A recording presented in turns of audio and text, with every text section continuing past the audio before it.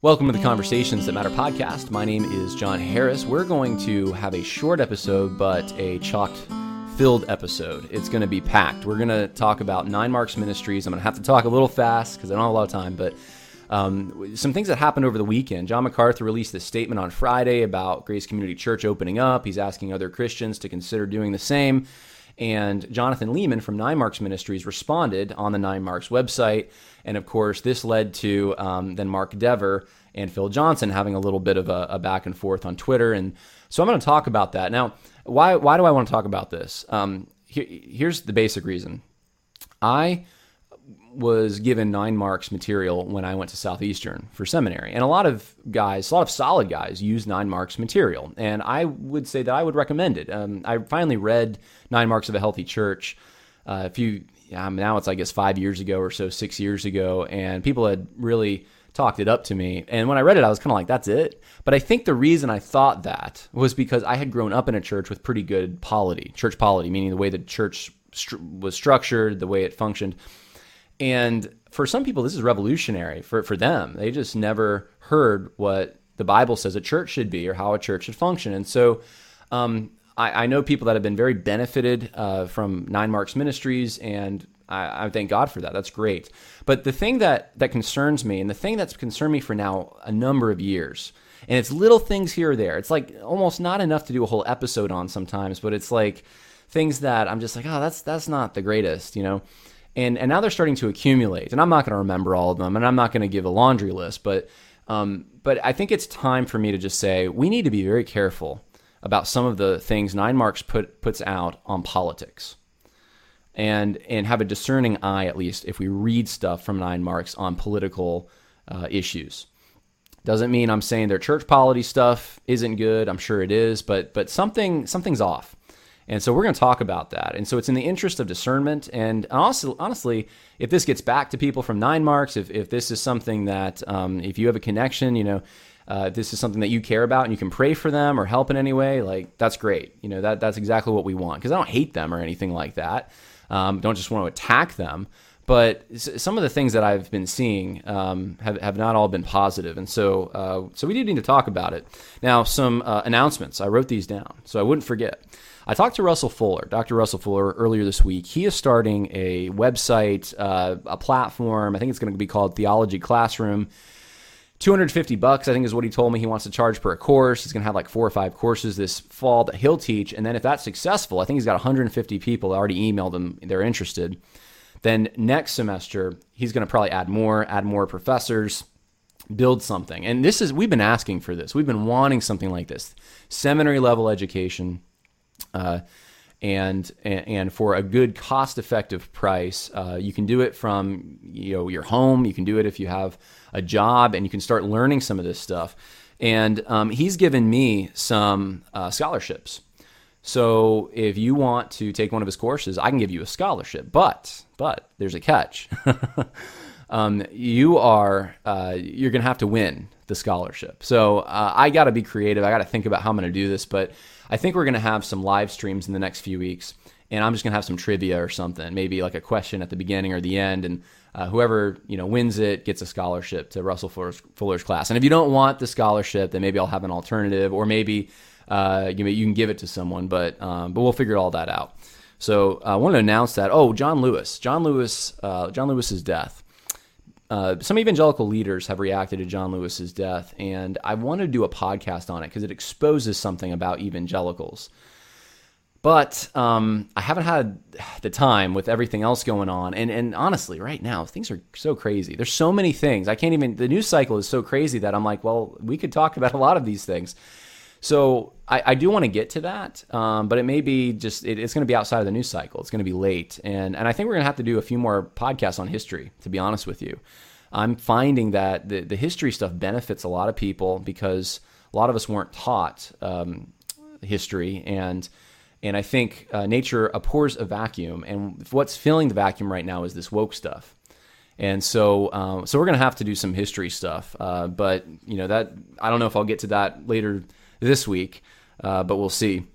So those are my announcements. Okay, let's talk about the issue at hand here. We're going to talk about this blog that John MacArthur put out And excellent blog, by the way. It makes a lot of the arguments that I know I've been making, AD Robles has been making, a number of people have been making from the beginning of this, whatever this is. I don't even want to call it a pandemic because it's not really a pandemic, but this crisis. Governments cause more of the crisis than anyone else at this point. But, I've brought up, we've done shows where we've talked about Daniel's example. We've talked about civil disobedience. We talked about Romans 13. We've gone over a lot of this stuff. And to see John MacArthur now making the same exact arguments in his sermon yesterday and then in this blog piece as well, it's encouraging to me. Now, I know it's 3.5 months later, after maybe 4 months after we were saying, some of us were saying some of these things. But every situation is different. Every church is different, and John MacArthur is a pastor of a mega church. They don't have the luxury of some of these smaller churches that can kind of get away with meeting and it doesn't cause a big ruckus. He's on some main streets there. He's going to be noticed, right, with thousands of people meeting. And so anyway, I'm not saying that. I'm not an apologist for John MacArthur. I'm just saying that his situation might be a little different than your situation if you're a pastor of a small church who's listening. I'm gonna play you what he said earlier this year, and then I'm gonna read for you some clips from his blog, just so we can understand what he's saying, and then we're gonna get into Jonathan Leeman's response, and then we're gonna get into 9 Marks a little bit. So that's kind of the template for the episode that we're gonna do today. So. Let's start here. We're going to start with a April 24th interview that John MacArthur had with Phil Johnson, and he gave some of the reasons for why they shut down. The clear demand of Scripture is to be subject to the powers that be because they're ordained of God. Romans 13. And 1 Peter talks about the same thing, honor the king and those who are in authority over you. God has set them in that authority. The Apostle Paul tells Timothy that we're to be good citizens, that we're to live a quiet and peaceable life. We aren't rebels. We don't start protests. We don't defy the government. We conform. We're submissive to the government as basically ordained by God. So that was an easy call for us. What would have made a difference would have been if this was persecution of the church. If all of a sudden the government decided to shut down churches as an act of persecution against churches, we would defy that, because now you're into Acts 5, where Peter actually says, do we obey God or men? You say we don't meet. God says we do. We must meet. You say don't preach the gospel. We say we must preach the gospel.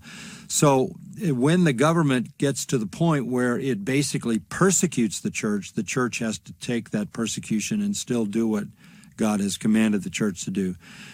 The other thing that we talked about with the elders was, if we defy this, and if we say we're going to meet anyway, we run the risk of exposing people to this illness needlessly. And why would we want to do that? Because this is a health issue. This is a health crisis. And since, like any church, many of the people in our church are older, we wouldn't want to expose them to that. We've only had, as far as I know, and this was up to yesterday, we've only had one couple in our church in the Spanish ministry who actually got the coronavirus. But that couple, and not an older couple either, wound up in the hospital because it was such a virulent experience for them. So we wouldn't want to say, well, let them come to church and mingle with everybody else and let it be whatever is going to be is going to be. That doesn't make sense. We wouldn't purposely expose our people. That's not caring for your people. We wouldn't purposely expose them to that. And since we wouldn't have known, we just said, look, we're not going to do that. So that was 3 months ago that John MacArthur made that statement. But then last Friday, exactly 3 months after that video was recorded, he came out with this blog. And he's asking people at the end of this blog, basically, and I did this, by the way, you can put your name on it, you can show some solidarity, open up the church. There's some explanation for why they closed it. I'll talk about that in a minute. But here's his main thrust, right? The church stands on biblical principles They're subject to the will of God, his commands. Therefore, they cannot and will not acquiesce to a government-imposed moratorium on our weekly congregational worship or other regular corporate gatherings. Here's the key. Compliance would be disobedience to our Lord's clear command. So he's saying there's a command. We got to meet.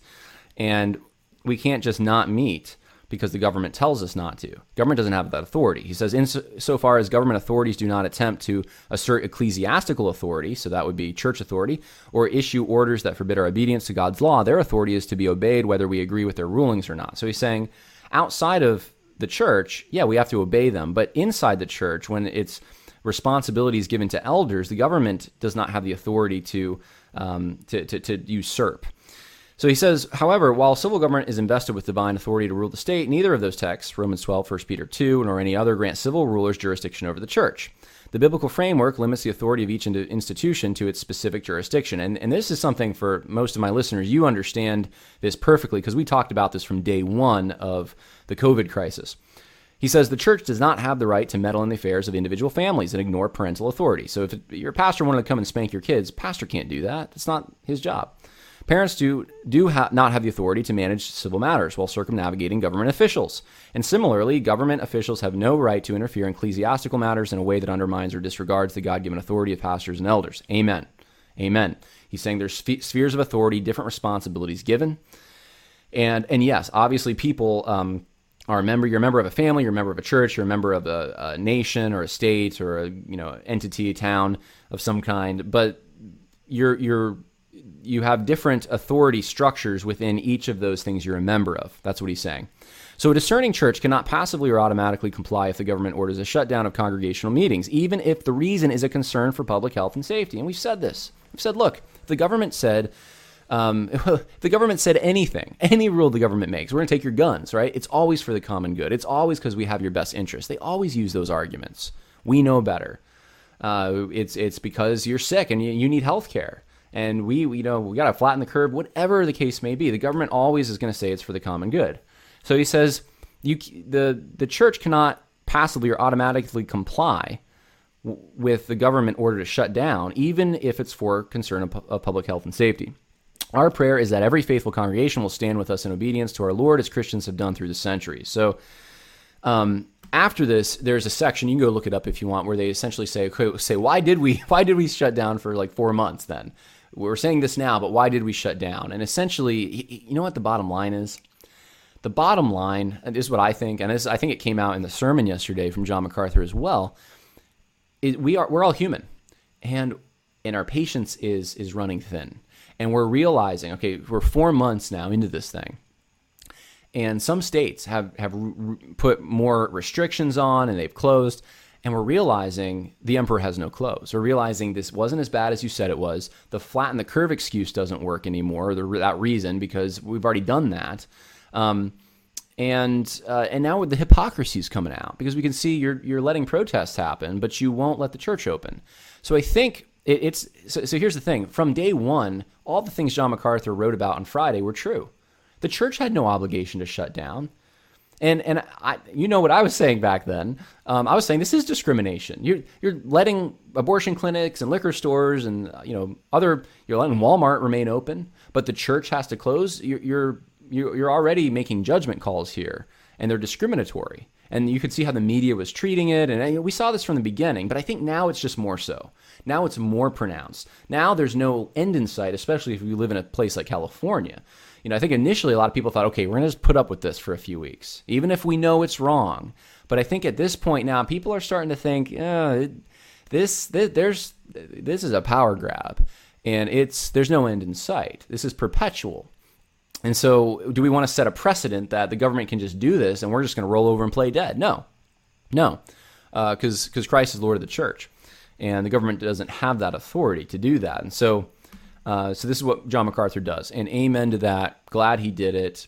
I mean, look, I was praying along these lines months ago that there would be some real men, some real evangelical leaders who would stand up, lead their church, lead, if they have a platform bigger than that, at least show an example to others. MacArthur is doing that right now.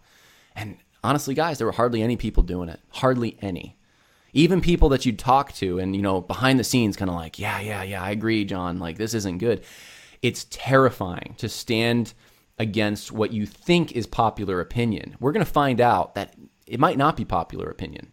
I think that might be giving people courage now, too, to start standing up, because it's gone on for so long and we're realizing, you know what, the people aren't all on board with this. There's some scared people, yeah, but let me show you this. This was the reaction on Sunday before the sermon hadn't started, music hadn't started, service was just beginning. This is what the congregation did at Grace Community Church in Sun Valley, California, where John MacArthur preaches.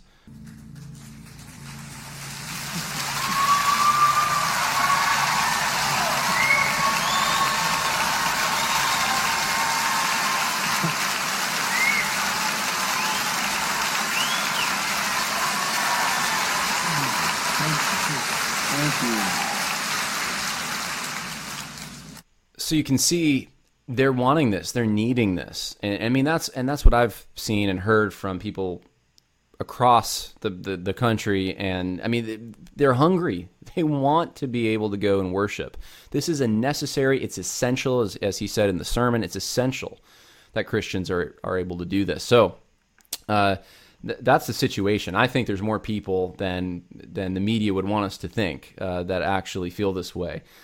So Jonathan Leeman from Nine Marks Ministries, he's one of the, I think it's really him and Mark Dever at this point. And I should say this, I thought Thabiti Anyabwile was he was actually a Nine Marks fellow. I'm not sure what they called him, but he was one of the leaders of Nine Marks Ministries. I know when I was at Southeastern, every time they did a Nine Marks conference, Thabiti Anyabwile was there. And he was even introduced as, from Nine Marks and that kind of stuff. Well, you go to their website now, and he's not there. His resources are there, but he's not there as like a member or a teacher, whatever they call it, fellow at Nine Marks. And I'm not sure why that is. Maybe someone knows, and you can put it in the comments. But see, here's the thing. One of the things that I thought, I thought Nine Marks is going down that social justice path, and they are. But I thought one of the main reasons was Thabiti Anyabwile. I thought, well, Thabiti Anyabwile is there. And, of course, when I was at Southeastern, he gave this speech. You can probably still find it. I didn't dig it up. But he says at the end, he says, if pursuing justice makes you liberal, then God is a liberal, and he wants you to be a liberal. And it was something like that. And I was just like, oh, my goodness, And of course, MLK 50, our grandparents, I guess, are complicit in the killing of Martin Luther King Jr., he's done a bunch of stuff over the years. Now, you just Google Thabiti Anyabwile and you'll come up with some woke stuff. And I always associated him with Nine Marks. Now, maybe that relationship ended. I'm just going to assume it did, just because he's not on the front of their website. But I know Mark Dever has been, and Jonathan Leeman have been, in a softer way, pushing some of the same stuff. And off the top of my head, I could just give you a few examples. I know it was back in, I think, 2015 at Southeastern. Mark Dever was there, and I remember someone in the audience asked a question about homosexuality and just said, "What would you do if someone came to your church and they were homosexual? What would you tell them? How would you disciple them?" And basically, Mark Dever was very uncomfortable with that and he said essentially, "Well, what do you mean? Like, has the desire?" Or is acting on it. You really wanted to make that distinction to say that someone with same-sex orientation can be a Christian. And the guy asking the question was kind of like, I don't know, I'm just asking you if they're homosexual. And we wouldn't do that about like most any sin. If someone said like, what would you do to disciple a liar? You wouldn't say, what do you mean? Someone who wants to lie or someone who's lying? Or what would you do to disciple someone who's a thief? You're like, what do you mean? Someone who wants to steal, they covet, or someone who actually steals? You wouldn't make those distinctions usually. But we do with this because of a secular understanding, really, a psychological understanding, a Freudian understanding of orientation. And so you saw Mark Dever kind of, bringing this out, showing that he kind of believes in that. And of course, Al Mohler does too. And that was one of the earlier things I saw in Mark Dever that I'm like, that's interesting to me.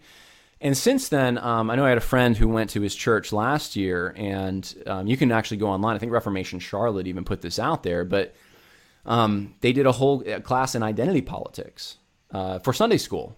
And you can go look at the notes, and they're not coming from a conservative perspective. I'll put it that way. Jonathan Leeman, I think, put them together. Jonathan Leeman also did earlier this year, I think it was for the T4G online conference, a whole series, or it was a lecture, I guess, but it was a long lecture, kind of like my podcast sometimes. And it was like an hour and a half just on identity politics. And I did an episode. You can go look it up. Go look at YouTube, and you can type in on the Conversations That Matter channel, Jonathan Leeman. You can see where I responded, and it's not good. And I'm not going to go into detail about all that stuff because I don't want to give you the laundry list. But you can go do some of that research yourself. I know Mark Dever has said that one of the big problems is single issue voting. And people who just vote because of pro-life, and that we need to be more nuanced. We need to realize there's other issues out there. So I'm about to show you some things. Not those things. I'm just saying these are things that I already knew about, and there's probably more I'm forgetting, but there was just things that I was like, something's off. That's all I knew. There's some tweets Mark Dever's put out there. They're just kind of weird sometimes, and I'll sometimes respond to them, but they're not as overt as some of these guys. The Thabiti Anyabwile was overt, but again, I guess he's no longer with them.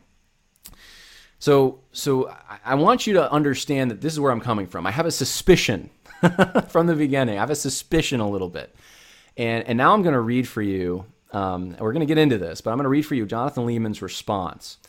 And what I would consider, and look, Jonathan Leeman, if you watch this, man, I would be more than happy to talk with you, but I mean, I'm not in the big leagues. I doubt he will watch this, but I don't know what to think.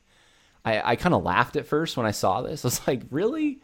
And then at the same time, now I'm sad. I'm really sad. This is a ministry that I considered at one time to be pretty solid.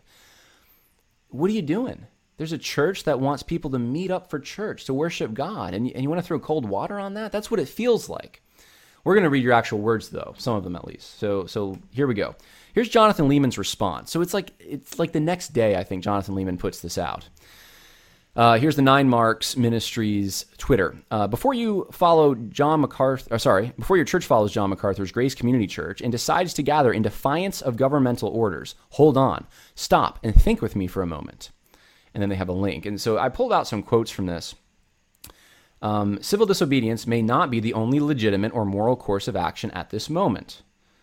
There, you get the impression when you read this article from Jonathan Leeman, he really desperately wants to almost play both sides of an issue, or all sides of an issue. It's just like it's hard to pin him down because there's a lot of qualifications in there. May not be, there's a lot of mights, that kind of stuff, tentativeness. So what are the other options other than doing what John MacArthur clearly advocates? 4 additional things are worth mentioning in case you did read his piece. First, it's true that MacArthur's church cannot meet, but Christ's church can meet. Okay? Right now, members of his church can meet outdoors. Along these lines, I appreciate J.D. Greer's and the elders of Summit Church's decision to turn the 12,000-member Summit Church into hundreds of house churches for the remainder of the year, even if I would structure things a little different than him. So he's saying J.D. Greer is doing a good job. J.D. Greer, in case you don't know, J.D. Greer shut down his church for the next year. Well, not the next year, for the rest of the year. Who knows? Maybe it will be the next year. I don't know. But his church is shut down. They're not meeting at all this year. So instead, what they're doing, according to this article, is they're having these, I guess, house church kind of things. So there's very smaller groups, and you can get together with a smaller group. Now, that's not a wrong thing to do necessarily. It's not a bold or brave thing to do either, though, because you really are. Look, if you really believe, and J.D. Greer probably doesn't, but if you really do believe that this is government overreach and this is setting a bad precedent, and there isn't really the threat that they're telling you there is, and you go ahead and you do this to avoid if that's the only reason you're doing it, is to avoid breaking the law. It's not even the law, breaking the arbitrary restriction. Then that just shows kind of what kind of man you are, in my opinion. That's just showing you that you don't want to fight this. And look, he has the resources more than most churches to fight it legally if he wanted to fight it. But he's not going to stand up to him. So you got a bully government. That the government is the real rebels here. These state governments, these local governments, they're the real rebels, right? It's not the churches. They're the ones in violation of law, of the constitutions of their states, and yet we're made to think like we're the ones that need to tiptoe and try to keep from breaking eggshells here. So he's saying, MacArthur could figure out a creative thing to do, meet outdoors, do something else. And look, some churches are doing. I mean, I know some churches doing some very creative things, and there's nothing wrong. Your congregation may be at a different place. You need to figure out a way to meet. I've said that from the beginning.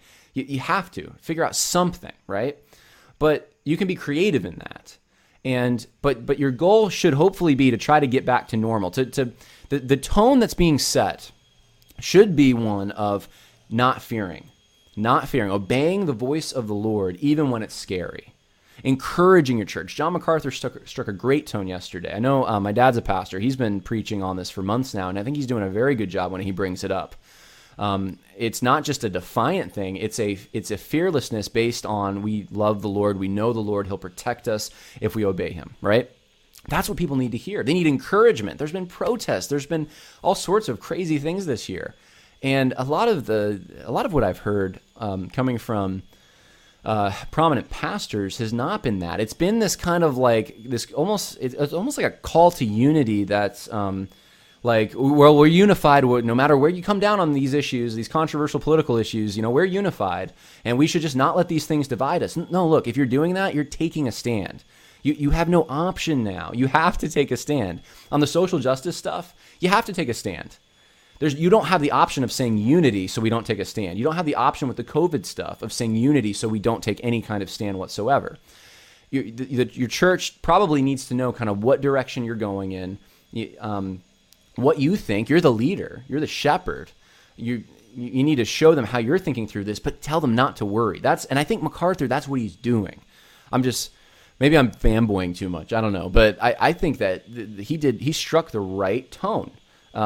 And said what people are hungering, that want to come back to church. They're hungering to hear. Jonathan Leeman, though, he wants to kind of tiptoe around these regulations somehow. He says Christians have long worked to accommodate government restrictions on gathering, both when those requirements have seemed far and when they don't. So he's saying Christians can accommodate. We can accommodate this government.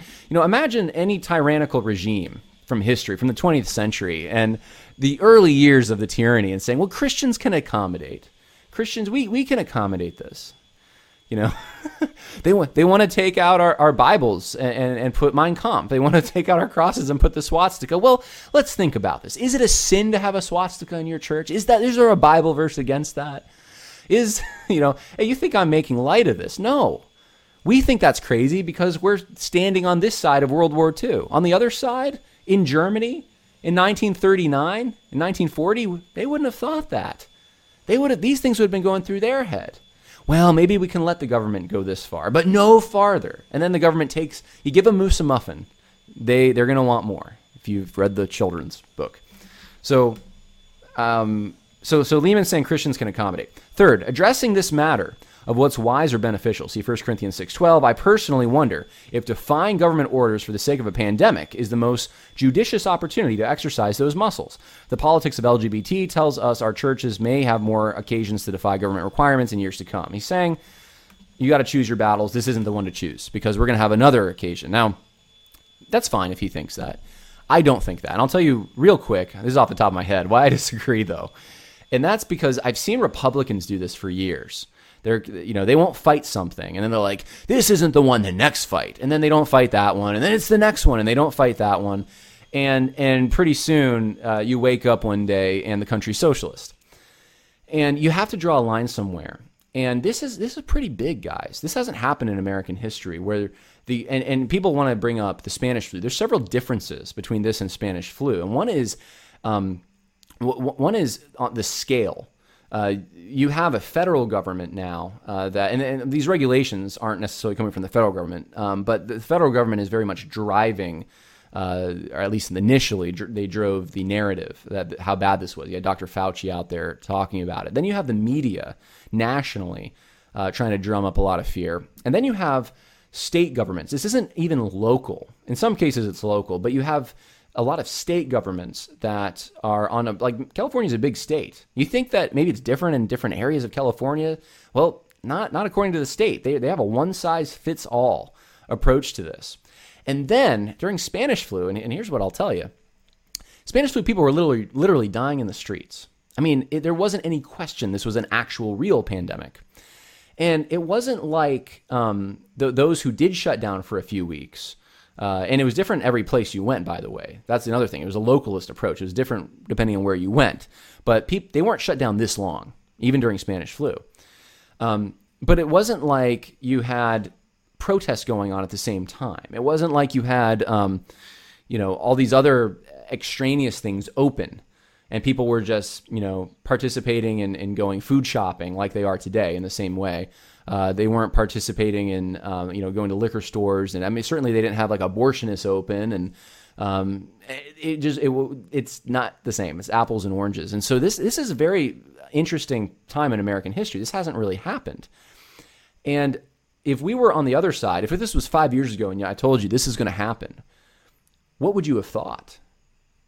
You probably would have thought, this is the time to fight. We got to fight this. We got to make sure this kind of thing doesn't happen. We don't want the government thinking they can just shut down a church, state governments. No. And so my concern is, if you don't fight now, this kind of an overreach, this unconstitutional kind of an overreach, then when are you going to fight? If you don't fight now, you are setting a precedent that will make it harder for you to fight. This isn't coming. This isn't like different waves, right, that hit you, and it's like, well, we'll sit out this wave and we'll go for the next wave. No, this is actually an accumulated effect. This is something that builds on itself, and it sets a precedent for the next time and the next time, and it's conditioning people to look to government for things they should be looking to God for. That's what it's doing. And as the church, as people in the church, you'd think this would be such a major issue.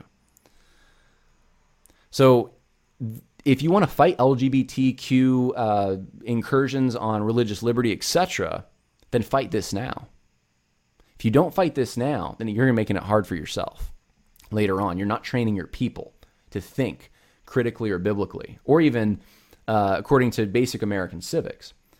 So that's my mini response to that. I probably took too long, but let's keep reading here. Fourth, and this is my most wonky point. He uses the word wonky. It's interesting. MacArthur draws a strict line between the jurisdictions of state, church, and family. I, too, affirm the separate of these jurisdictions.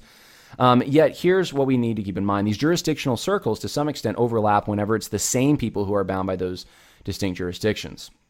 Right. And MacArthur, I don't think, denies that, obviously. You're a member of your family, you're a member of the state, you're a member of or the region you live in geographically, and the government that oversees that, and you're also you're a member of your business, what did I say, your family, your state, and your church, duh. You're a member of your church. So you wear these separate hats, and there's different hierarchies, different authority figures. Of course, they all have a claim on you in some way. Of course, there's responsibilities you have to each realm. And so, yeah, anyway, the examples he gives here, like one of the examples he gives, he says, during the blackouts of World War II, the church shouldn't have just said, we're not going to do it because government doesn't have any authority here. Well, right. Well, this is literally, you're at war with another country, and they could come and bomb you. And if you kept your lights on, they could destroy the whole entire town. And you're trying to defeat them. That would be within the basic purview of government. Government does not bear the sword in vain. The sword, right? Protecting through the sword. War. That's within the government's jurisdiction. Telling a church, though, how many people that they can have on a Sunday, or whether they ought to wear masks or not, or whether they can meet, period, that's not within the government's jurisdiction. And so I don't, the logic that he uses to me kind of defeats itself, but I don't want to get too far into this because I will get a lot more to talk about. I'm going to finish this article. All that to say, he says, it's not immediately evident to me that a government's original orders back in March and now again in July are, in John MacArthur's words, an illegitimate intrusion of state authority into ecclesiastical matters. One could argue they are doing their job of seeking to maintain peace, order, and preservation of life as hundreds of people gather, potentially infect one another, and then scatter into the wider community. So Jonathan Leeman's philosophy of government is it's the human flourishing thing, it's the common good thing.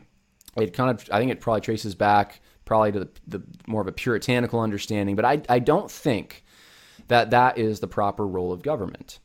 If you want to, you can use common good if you want, right? That's fine. But common good at the expense of individual liberties and religious liberty and the Bill of Rights and these inalienable rights, that's not good. That's the problem. That's the point. That's the issue John MacArthur's raising, in a sense. He's saying that government doesn't have this right. It's not part of its jurisdiction, even if it's for the common good. So if Jonathan Leeman's saying, well, the government has the right to do this because of the common good, no, that's bad. That is how socialism progresses. That is how you get a tyrannical government. They'll always say it's for the common good. You need negative liberties. You need, and this is what the framers of the Constitution, that's why they're so brilliant. That's what they set up, to check government. So government does not overstep boundaries. Government can't just walk over a boundary because, oh, it's for the common good. It's within our, that's a blank check at that point. So, I found his response wholly inadequate. And so here's where it gets interesting. Here's where it gets interesting to me.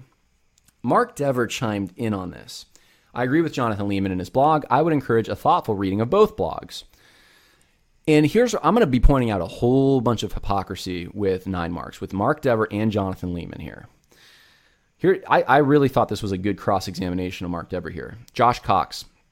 May I ask, Mark, when 9 Marks became interested in response pieces to the decisions of local autonomous churches 2,000 miles away from you all? I appreciate the church helps. This stuff, not so much. So he's saying, what business do you have doing this? This isn't what 9 Marks usually does. 9 Marks doesn't just write responses to other churches and their decisions. Why is 9 Marks all of a sudden taking a stand on this? So he says, Mark Dever says, Josh, I agree with you, and we normally don't do this. Glad you've appreciated the church helps. Grace Community Church website encourages folks to sign, so the statement was not merely about what they are doing. I was also asked a lot by others what I thought. So this is where he gets into the trap. He says he was asked. People asked him to respond to this. People asked him what he thought about this. It's probably having people in his congregation say, hey, can we open up? Look, John MacArthur's doing it. Can we do that? I don't know. Maybe he is opened up. I don't think he is. So he feels an obligation somehow to respond. Now he walked into a trap here, though, because here's what someone else wrote. Curious, Pastor Mark Dever, you were asked to comment on the social justice debate, but you said that these issues can't be resolved on social media. If that's the case, why do you think taking a stand against Pastor MacArthur is so important on social media? And this is brilliant. This shows the problem with this whole thing. Not only was Mark Dever asked to take a stand on the Dallas Statement on social justice, he was in a Q&A session with John MacArthur and Phil Johnson and Sinclair Ferguson and a couple other guys, Al Mohler, right, Lincoln Duncan. He was sitting there, and he had a lot to say, but he dodged. He did not answer the direct questions from Phil Johnson. Go watch it. He's very and he acts almost like he doesn't really know what's going on sometimes. Like, well, what do you mean we didn't sign the statement? And Phil Johnson's like, I just want to know why you didn't sign the statement. Doesn't get a direct answer. So he was asked on that issue, on the issue of social justice, to take a very clear stand. Where are you, Mark? No, I'm not gonna give you a clear stand on that, but we will give you a clear stand, more so at least. We will respond to this decision that John MacArthur made with Grace Community Church. That shows you something about him. That shows you the priorities he has. And 9 Marks has. It's more important. The social justice issue, which is dangerous, and we've gone over it in this podcast, that is not apparently as dangerous as the possibility of churches opening up just because they're saying that Christ is Lord and Caesar's not. That's more dangerous. Or it's more of a priority. So Mark Dever and Phil Johnson also had a back and forth. I'm not going to read the whole thing to you. I'll summarize it just for the sake of time. Phil Johnson brings up a statement from Samuel Alito, the judge on the Supreme Court. And Samuel Alito says, you can't shut down for an extended period of time and discriminate against churches, right? Mark Dever responds, what does this have to do with Jonathan Leeman's blog? Phil Johnson says, well, Jonathan Leeman said it's not, the government isn't... there is an illegitimate intrusion of state authority into ecclesiastical matters in this case. So he's saying the government is within its rights to shut down churches. That's what Jonathan Leeman is saying. Phil Johnson repeats that. And then Mark Dever's final response is, well, what Samuel Alito's talking about is about U.S. citizens under the Constitution. What John MacArthur and Jonathan Leeman are talking about are the conflict between biblically given authority to the state and the church. So let me just try to clear this up for you. There's an extra layer of protection that churches have in the United States because of the Constitution. John MacArthur makes it clear in his blog that the Constitution is drawing from the same principles that the elders at Grace Community Church are drawing from. And so there is a connection there. It's an extra layer of protection for the church. And Mark Dever seems to just want to, I don't even know why. It seems like a really weird objection to give. Like, well, Jonathan Leeman's not talking about that extra barrier. He's talking about the biblical role of government, which apparently, I guess, is like blank check for the common good. I don't know how you escape that in Jonathan Leeman's thinking, if you're going to be vague and your principles are that broad for what a government should do. But it's kind of like a red herring. It doesn't actually matter because we live in the United States. So it's a strange thing. It almost just seems, I don't know. I don't know what Mark Dever's trying to do here. I'm not in his head, but it reminds me of guys who just like in seminary wanted to give objections or just to do it, just to talk, just to be like, I don't know, to be nuanced. And when rubber meets the road for the practical person who just wants to go meet at their church, this makes no sense. But it's a challenge to Phil Johnson. That's what it is. And so this is what Mark Dever's doing. It's silly in my opinion. Now, I want to go, here's where your eyes will be opened a little bit, for some of you at least. Mark Dever and Jonathan Leeman have been on this road for a little while, and I'm going to connect Black Lives Matter to this, and I'll show you. They've expanded the definition of pro-life, in my opinion. Mark Dever says, Black Lives Matter seems to be a wonderfully pro-life statement as well, in January of 2016. Jonathan Leeman, in January of 2016, same day. Black Lives Matter, a glorious, life-affirming, and succinctly stated theological truth. Is that what you think of Black Lives Matter? You think that's what it is? Well, why is Black Lives Matter pro-life? I'll let Jonathan Leeman speak for himself on this. Why is Black Lives Matter more torn up over black people dying than we evangelicals are, he asks, in 2016. Saying Black Lives Matter is more concerned about people dying. So it's black people dying. The sad fact remains that not all Christians view race relations within the church as a gospel issue, quoting Jarvis Williams, one of the critical race theory guys formerly at Southern Baptist Theological Seminary. Jonathan Leeman's quoting him favorably in 2015. So race relations is a gospel issue, which again, every time you hear that word gospel issue, you need to start thinking when people attach the gospel to things that aren't the gospel. Does the gospel do something for people groups who are in conflict? Yes, it does. But a gospel issue, part of the gospel, it is not. But this could be another. I'm surmising here. I'm trying to figure out why would you be on the Black Lives Matter train? Maybe that's why it's a gospel issue. Jonathan Leeman again on non-lethal uses of force. Blacks and Hispanics are more than 50% more likely to experience some form of force in interactions with police. As use of force increases from putting hands on civilians to striking them with a baton, the racial difference remains roughly constant. So there you have the disparities. There's disparities in crime, in the response to crime. And because of that, Black Lives Matter, I guess. That could be, maybe that's what he's thinking. But this is my best shot at, this is what Jonathan Leeman has put out there publicly. So this is why I think they can say Black Lives Matter is a pro-life issue. Both Mark Dever and Jonathan Leeman have done this. All right?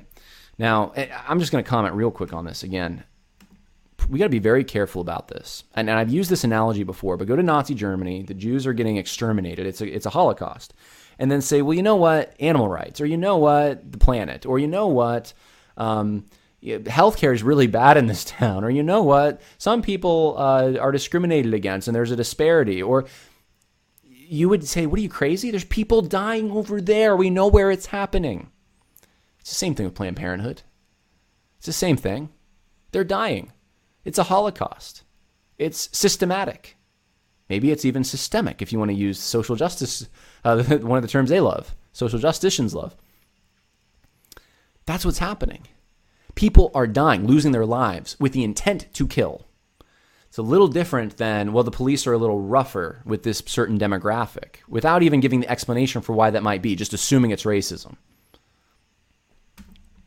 Making that into a pro-life issue, in my opinion, is kind of disgusting. But that's what they're doing. Marching in Black Lives Matter protests. Oh, yes. Okay. So Jonathan Leeman marched in a protest. And this is the protest. I'm going to show you kind of what this is.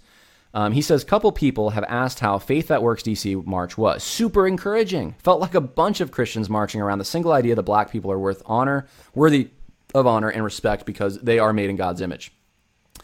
And he says, praying God would use this and other protests to change the nation's culture, police culture, and even the church's culture, that all would affirm the God imaging and God-given glory of black lives. And if you're in DC, join us. And this is the poster he posts on his Facebook, the graphic he posts on his Twitter.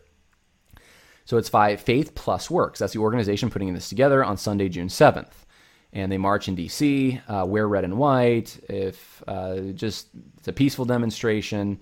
So here's where it gets interesting again. Steve Meister asks, and this is on June 7th, right? This is right after, I guess, this march. Jonathan, are your church services like ours still restricted, limited by state guidance? So we're getting back to the John MacArthur issue here with the opening of Grace Community Church. So listen to this. He's asking, hey, Jonathan Leeman, are you meeting? What's going on? If so, can you help me understand why you would defy guidance for a march but not a church service? Or am I missing some key detail? That is a really good question. Think about it this way. If the virus is really bad, if you really think it's bad, and you're not going to open your church up, why would you go to a protest in support of Black Lives Matter, or even just protest in general, any protest? Why would you do that? Which is more necessary, church or a protest, political protest? Obviously church, especially if you're a pastor. So that's the question he's getting. Well, what's his response? Thanks for the good question, Steve. The D.C. mayor is not applying her mandate to the marches. Hence, she was at one yesterday. Now, if someone wanted to bring a lawsuit for the sake of inconsistency in its application to churches, I wouldn't stop them. How about you bring the lawsuit, Jonathan Leeman? How about you guys bring it? Here's the verses that came to my head when I saw this. So the D.C. mayor's being an absolute hypocrite then. The D.C. mayor's discriminating against the church. That's what's happening. Blatantly. And apparently the D.C. mayor doesn't think this COVID stuff is a real threat either. Or she thinks a Black Lives Matter protest is more important, but church isn't. Some verses for you to think through this. Proverbs 20:10, differing weights and differing measures, both of them are abominable to the Lord. D.C. mayor, this decision of hers to let people do the Black Lives Matter protest, but they can't go to church, it's an abomination. Different standard being used. Ephesians 5:11. Do not participate in the unfruitful deeds of darkness, but instead even expose them. Would we ever have known about this if it wasn't for the question? Jonathan Leeman's not raising a stink about what's happening, what the D.C. mayor's doing. He's participating in this protest, though. And I would argue, and I have argued, that this Black Lives Matter movement is bad. And we'll get into why this is a Black Lives Matter protest in a minute, but do not participate in the unfruitful deeds of darkness, but instead even expose them. We should be exposing this hypocrisy.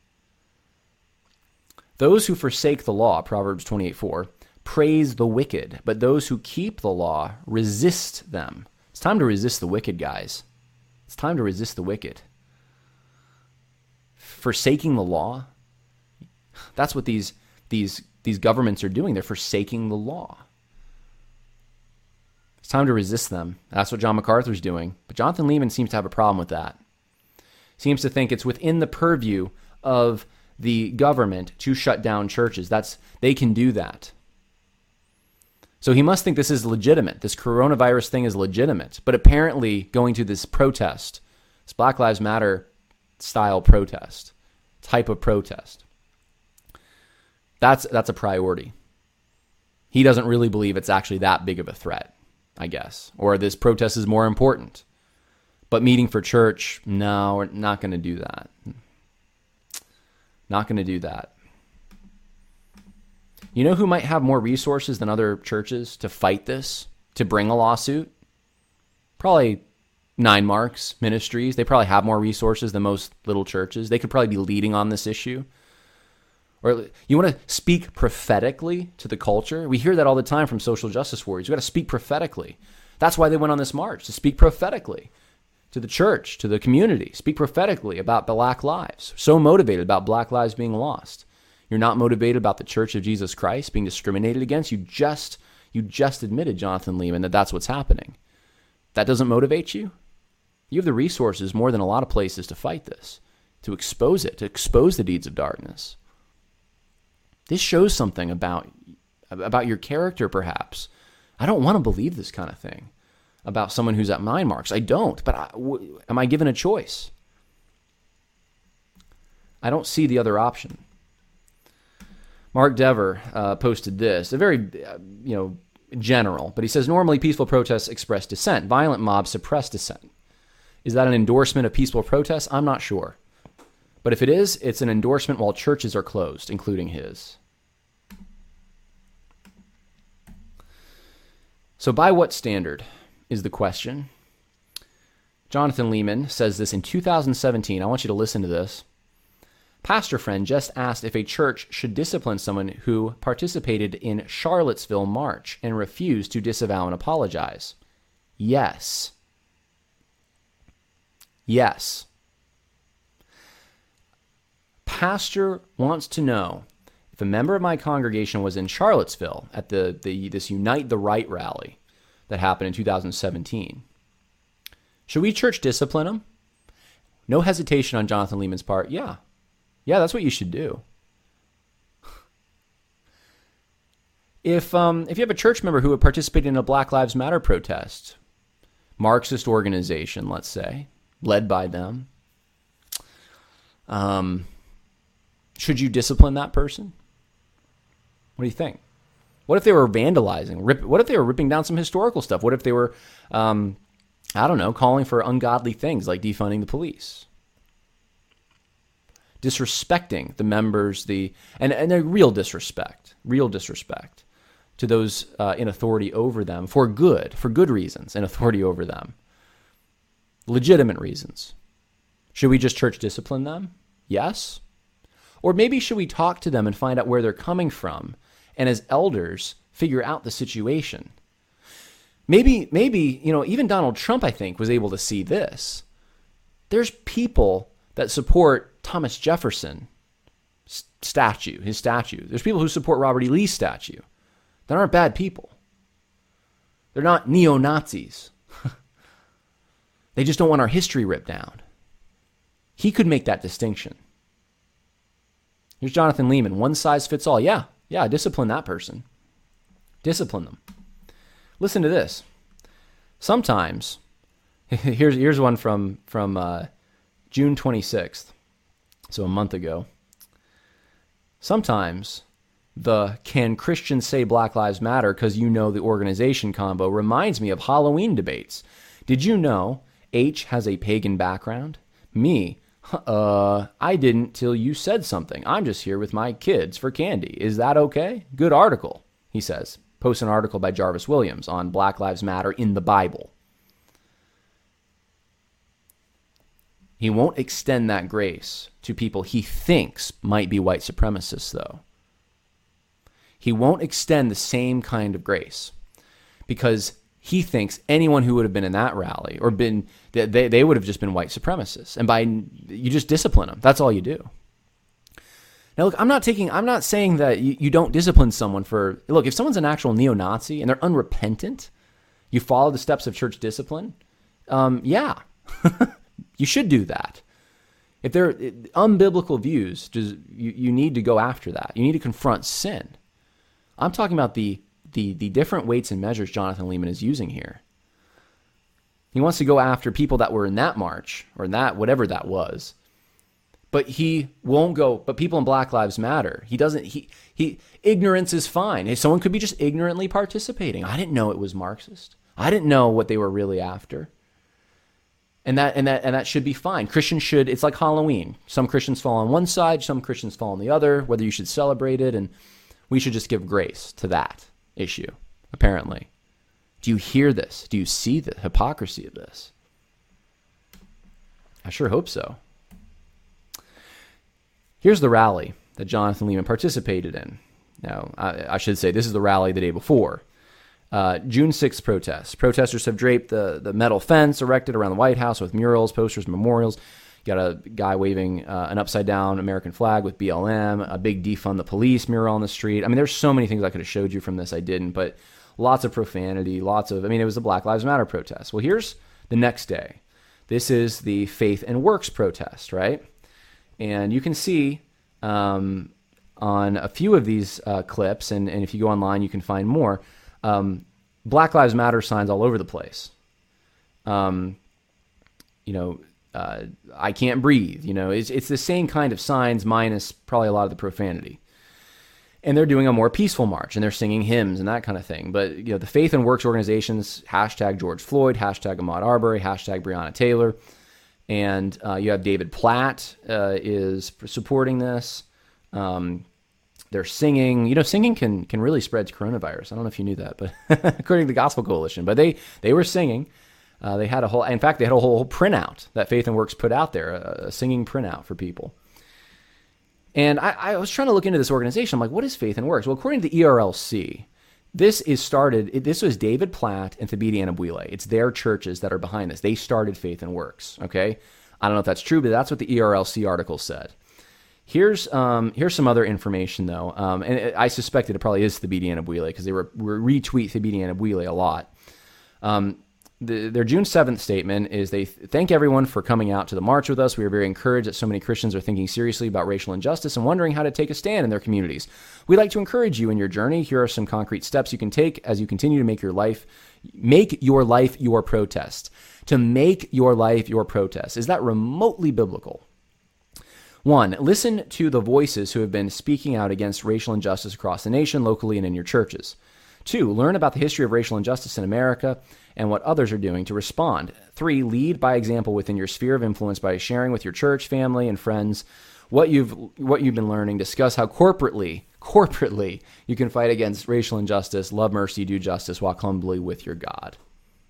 All right, so these are like the steps to getting woke and being a social justice activist.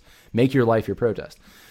Now, they're retweeting Thabiti Anyabwile quite a bit. Here's one that his church was on the march. And here's an interesting thing to me.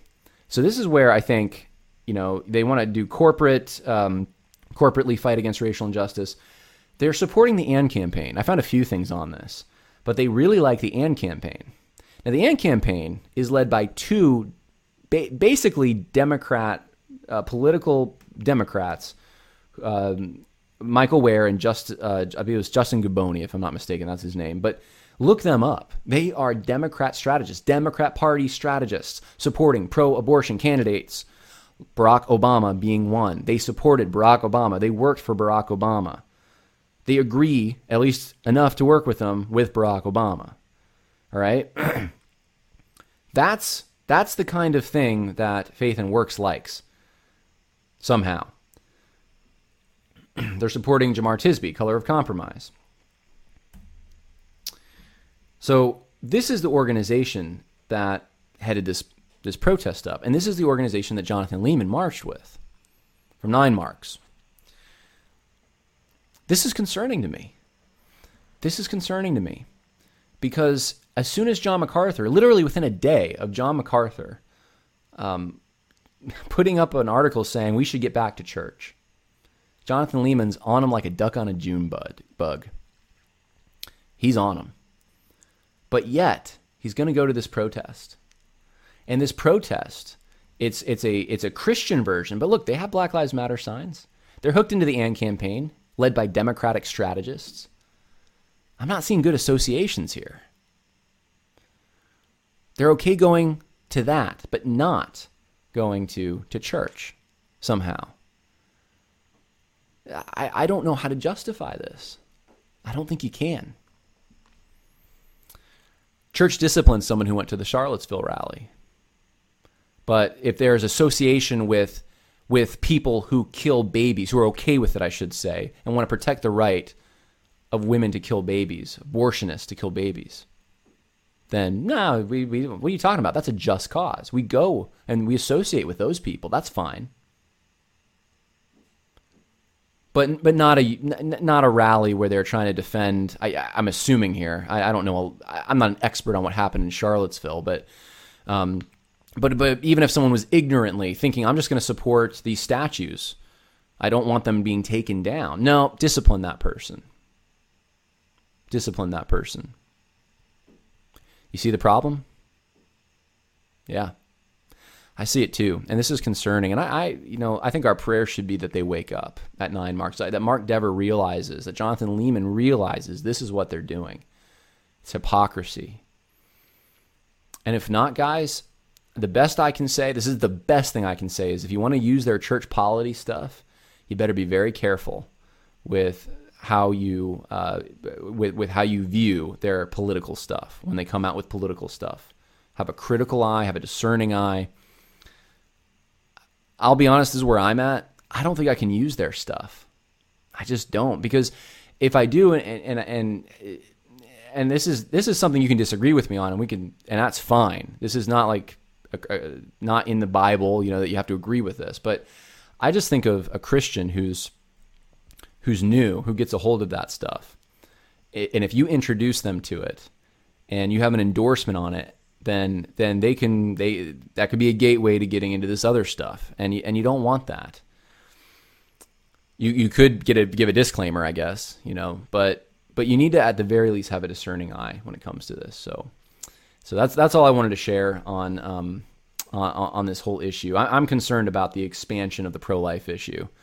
I think when you have abortion mills killing babies in the thousands across this country, and in the millions if you go, years and so forth, and then you have these, quality of life issues that are now being put into the pro-life category, that's not good.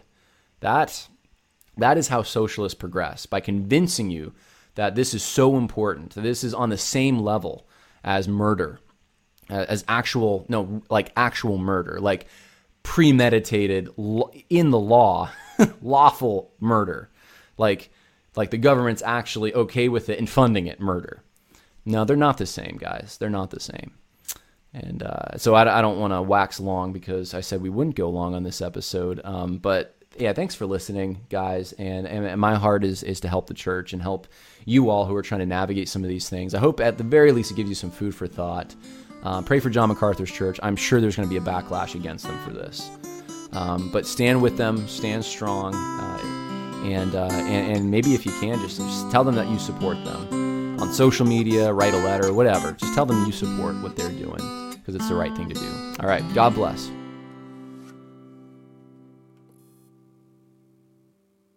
Sick of being upsold at gyms? My guy, you're currently a base member? For $90 more, I can upgrade you to our Shred membership. For $130 more, you'll be a Swole member. And for just $300 more, you'll reach Sweat Platinum.